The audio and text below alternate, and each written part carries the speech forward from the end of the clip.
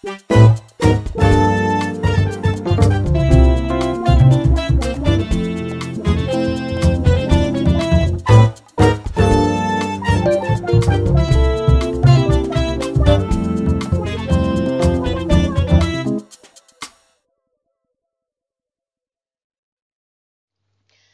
and welcome to Euro Daily. Now this I think is going to be our first episode due to the amount of time it's taken to edit our predictions for the tournament, which me and Josiah are kind of thinking what we're going to do is we're going to put them on at the end of the tournaments and then you can kind of look back on them and think how stupid we really were. But anyway, I'm joined here by Josiah, who's going to be like the joint host of this podcast, and it's called Euro Daily, where basically we round up what's happened in the Euros. So we'll be talking about the 2 o'clock game, the 5 o'clock game, the nights before 8 o'clock game, and predicting the 8 o'clock game of the night. And it will just be released around 7 o'clock every night. We're sort of reckoning 7, maybe just before 8, so then you can listen to it before the 8 o'clock game and hear our predictions for that game. So yeah, it's going to be a good one, isn't it, Josiah? Yeah, looking forward to it. It's been a crazy day of football and quite a shocking one, to be quite frank, though. Yeah. With everything that happened in the Denmark-Finland game, and obviously our thoughts with the family of Christian Eriksen, who very sadly collapsed on the pitch whilst playing, and it is believed to be a heart attack, I think, and he's sent into an ambulance, and so obviously our thoughts are with him and his family right now. Yeah, I mean, we've got to talk about this news. It is the big news of the day, isn't it? I think it's the big news of the tournament, really. Like, I think there's only really been a few instances of player collapsing. Like, there was one player who played for Tottenham back in 2006. He collapsed and he was saved. Like, they had nowhere near the procedures they have nowadays, which is really lucky for Eriksen, actually. But they had nowhere near the same procedures. So what actually used to happen, right, was there was literally a man who was a heart specialist in the crowd. So he literally came down and directed the medical team on what to do. And many people reckon he saved lives, saved the football players' lives. But luckily, we have improved now. But I mean, it's just, honestly, it's shocking. Like, I watched the clip, I was watching the game and everything, and he's just down. Like, it's quite scary. Like, quite harrowing to see, really, that a man who's at the peak of his career, who is fit as anything in being a professional footballer at a European tournament, one of the biggest tournaments in world football. He is at the peak of his powers, incredible athlete. The fact he can have a heart attack shows it can happen to anyone. Yeah. I mean, that could be the end of his football career as well. He might not come back. Well, yeah, if you've had a heart attack, you might not as well, because it could be to do with fear. It could be to do with the fact you will never be able to run as much, or it might be if you do too much, it can startle your heart. But it's like, I was watching it, they were doing CPR, and there was one point where they used a defibrillator on him. You could see, because he went like all shuddery and everything. It's honestly just tragic to see what was at the time the death of someone, pretty much. Basically died and was revived. But we do have some like positive news for this story, because the reputable journalist Fabrizio Romano, at the time of recording, this is 7 minutes ago, he released this tweet. And if you don't know, Fabrizio Romano is like, if he says something, it's true. He is like the go-to journalist about football. Whatever he says is fact. Like, he was onto the Everton Ancelotti case. When he said that, it happened. Everything he says happens. Like, he is the most reputable guy. And luckily, he has said that his tweet, I'm just going to directly quote his tweet. Well, at least the first part of it. The tweet goes, "Christian Eriksen is out of danger. His father told me from the hospital. He's able to speak. Martin Schutz, Eriksen agent, just added to NOS." So basically, Eriksen's agent, Martin Schutz, has said to a bunch of journalists that Eriksen's father has said that Eriksen's fine because he's talking now. So honestly, that's got to be true. And if Christian Eriksen is talking now, only like a couple of hours since he's had a heart attack, it just shows you how incredible the medical team are, really. Because you think, if that happened in a normal location, he's probably dead. That happened 20 years ago, he's dead. And it's just incredible to think, and it's quite scary to think.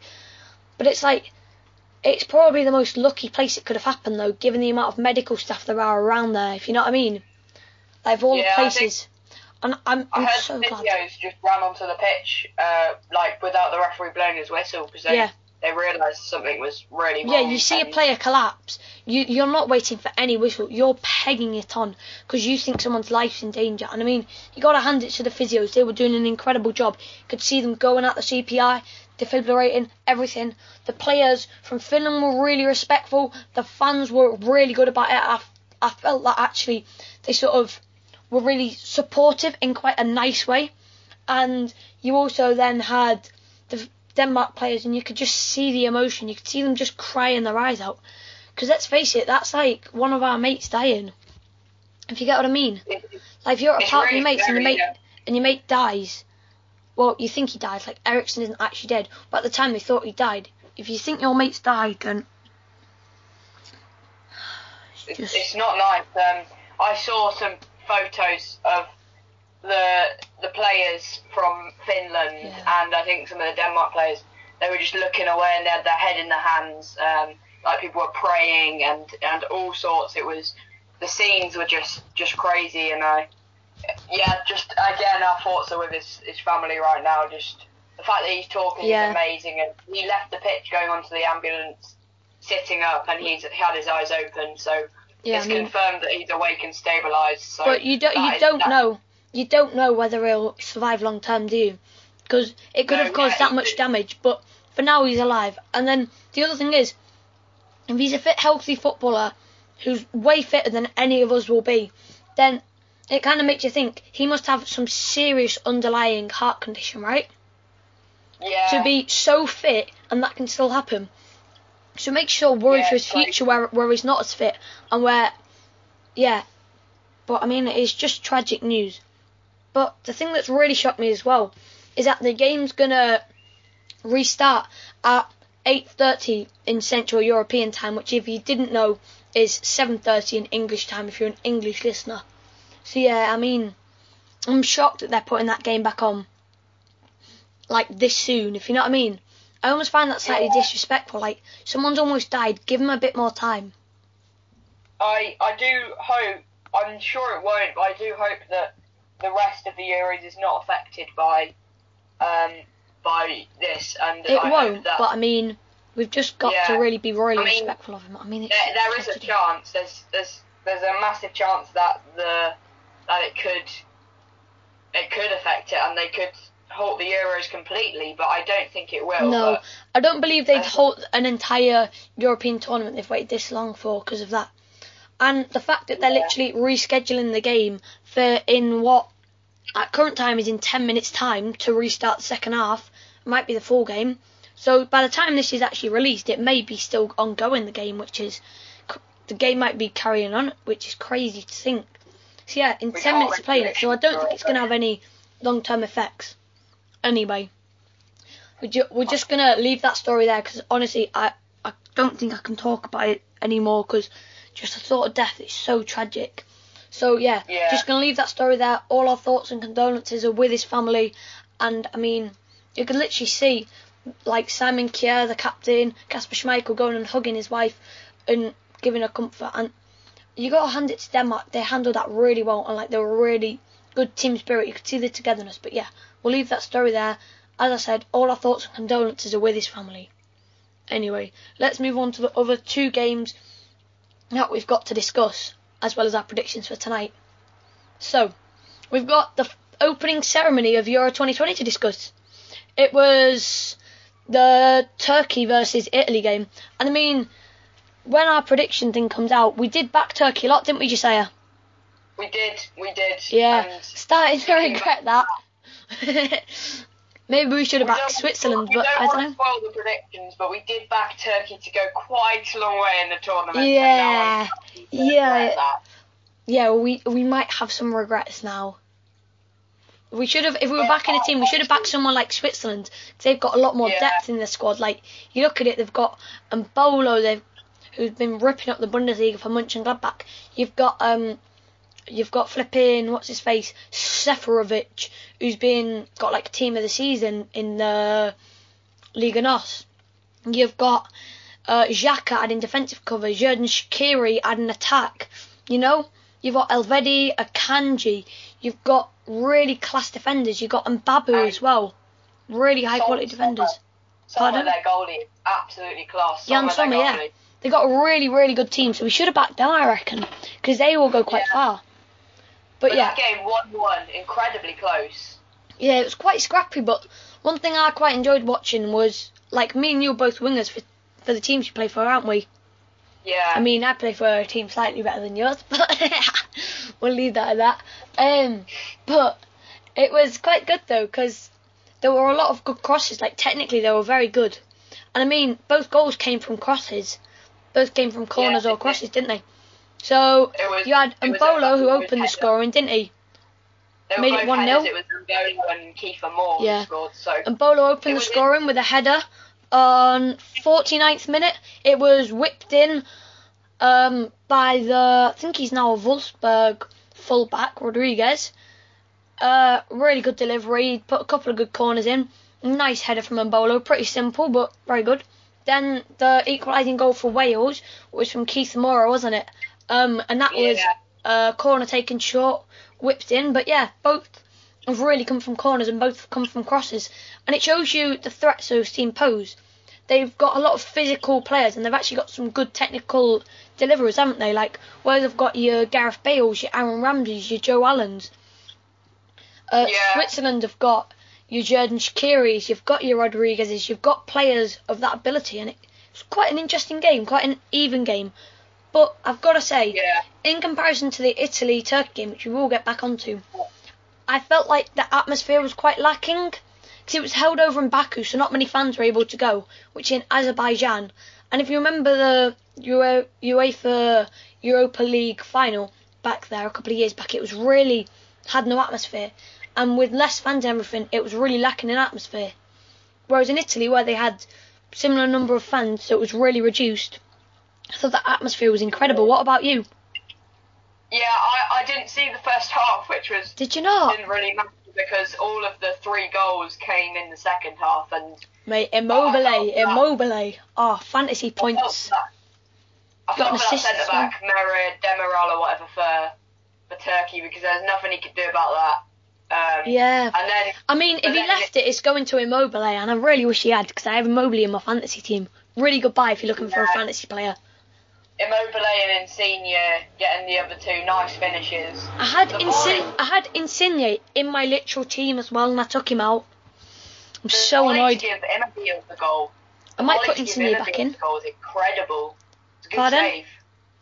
The volley for Immobile to score, the save the goalie made was incredible. Oh yeah, I don't know if you were watching the first half. Oh no, you weren't, were you? But that was probably the best save of the tournament so far. Keeper reached up.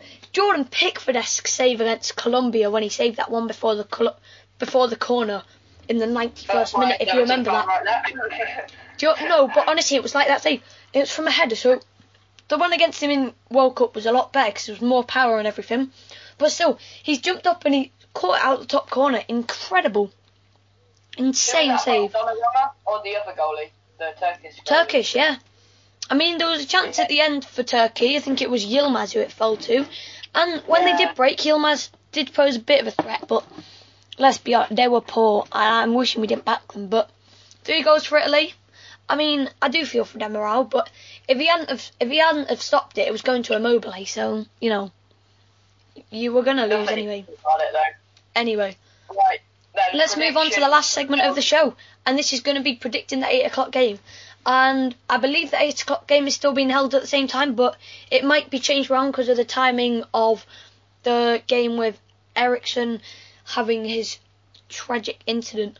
But it's between Russia and Belgium, and I mean, I'm thinking Russia will do well, but I think Belgium are just going to cruise them.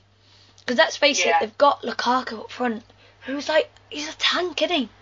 He can destroy you. When he's on good form, which he is, he just bullies defenders and they can't do anything. I remember him playing for Everton and being, like, he'd have certain games where he was just different. And I think he's going to have one of them tonight. Got him on my fantasy team as captain, so he better. But I'm backing him tonight. He's on a good good run. Serie A top scorer, doing bits over there. Just won the Scudetto. So yeah, I'm really thinking he can do stuff. What about you? Yeah, I agree. I definitely think Belgium will easily win it, but the question is, what will the score be? Will it be big score, or will it be only like 1 or 2 nil? I don't know. Well, I reckon Russia have quite a tight defence, don't they? But I just think Dries Mertens, I mean, De Bruyne isn't in there, but you've got Dries Mertens, Lukaku, players like that, Tielemans that can thread balls through. You've got absolutely quality players. So I reckon, I mean, Belgium, when they come up against better teams, will be quite poor, I reckon, because they are quite lacking in the defensive areas. Like, they've got some B-Tech flipping, what's his face? Got some B-Tech Luke Shaw's in defence. Well, not even Luke Shaw level. Luke Shaw's actually been decent. They've got some B-Tech Ozan Kabaks in defence, let's be honest. They're actually tragic. But, yeah, I think Russia don't pose much of an attacking threat, whereas Belgium pose a lot of an attacking threat, and they'll contain most of the possession. I'm saying a 3-0. What about you? I'm going 3-1. I reckon they can catch them on the counter attack. Set pieces as well. Set pieces. Belgium's defence is not the strongest in the tournament. That's why I don't think they'll get anywhere close to winning it. They haven't I reckon Belgium will still win it, but I reckon Russia. You think they'll win it? Oh, I thought you meant the whole tournament. But yeah. Oh no, just the match. Yeah, definitely. But I think they could pose a lot of threats from set pieces as well, because they're quite a physical side of Russia, aren't they?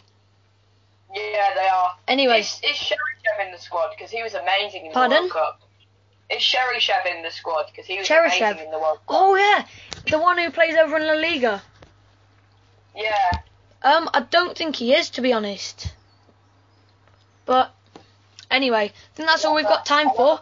And all I think we're going to say is just our thoughts and best wishes are with Christian Eriksen. Honestly, we hope so much he get better. Honestly, to his family, to everyone. The whole footballing community just needs to wish him better. And I mean, Eriksen, you're an absolute fighter, an absolute champ, lad. You'll get through it. Anyway, that's all we got time for on today's episode. Probably going to be our first episode. Well, it is going to be. And yeah, make sure you like, subscribe, all that good stuff, you know. It really helps. Comment what you think of this series, whether you like to see more, what you think we should do.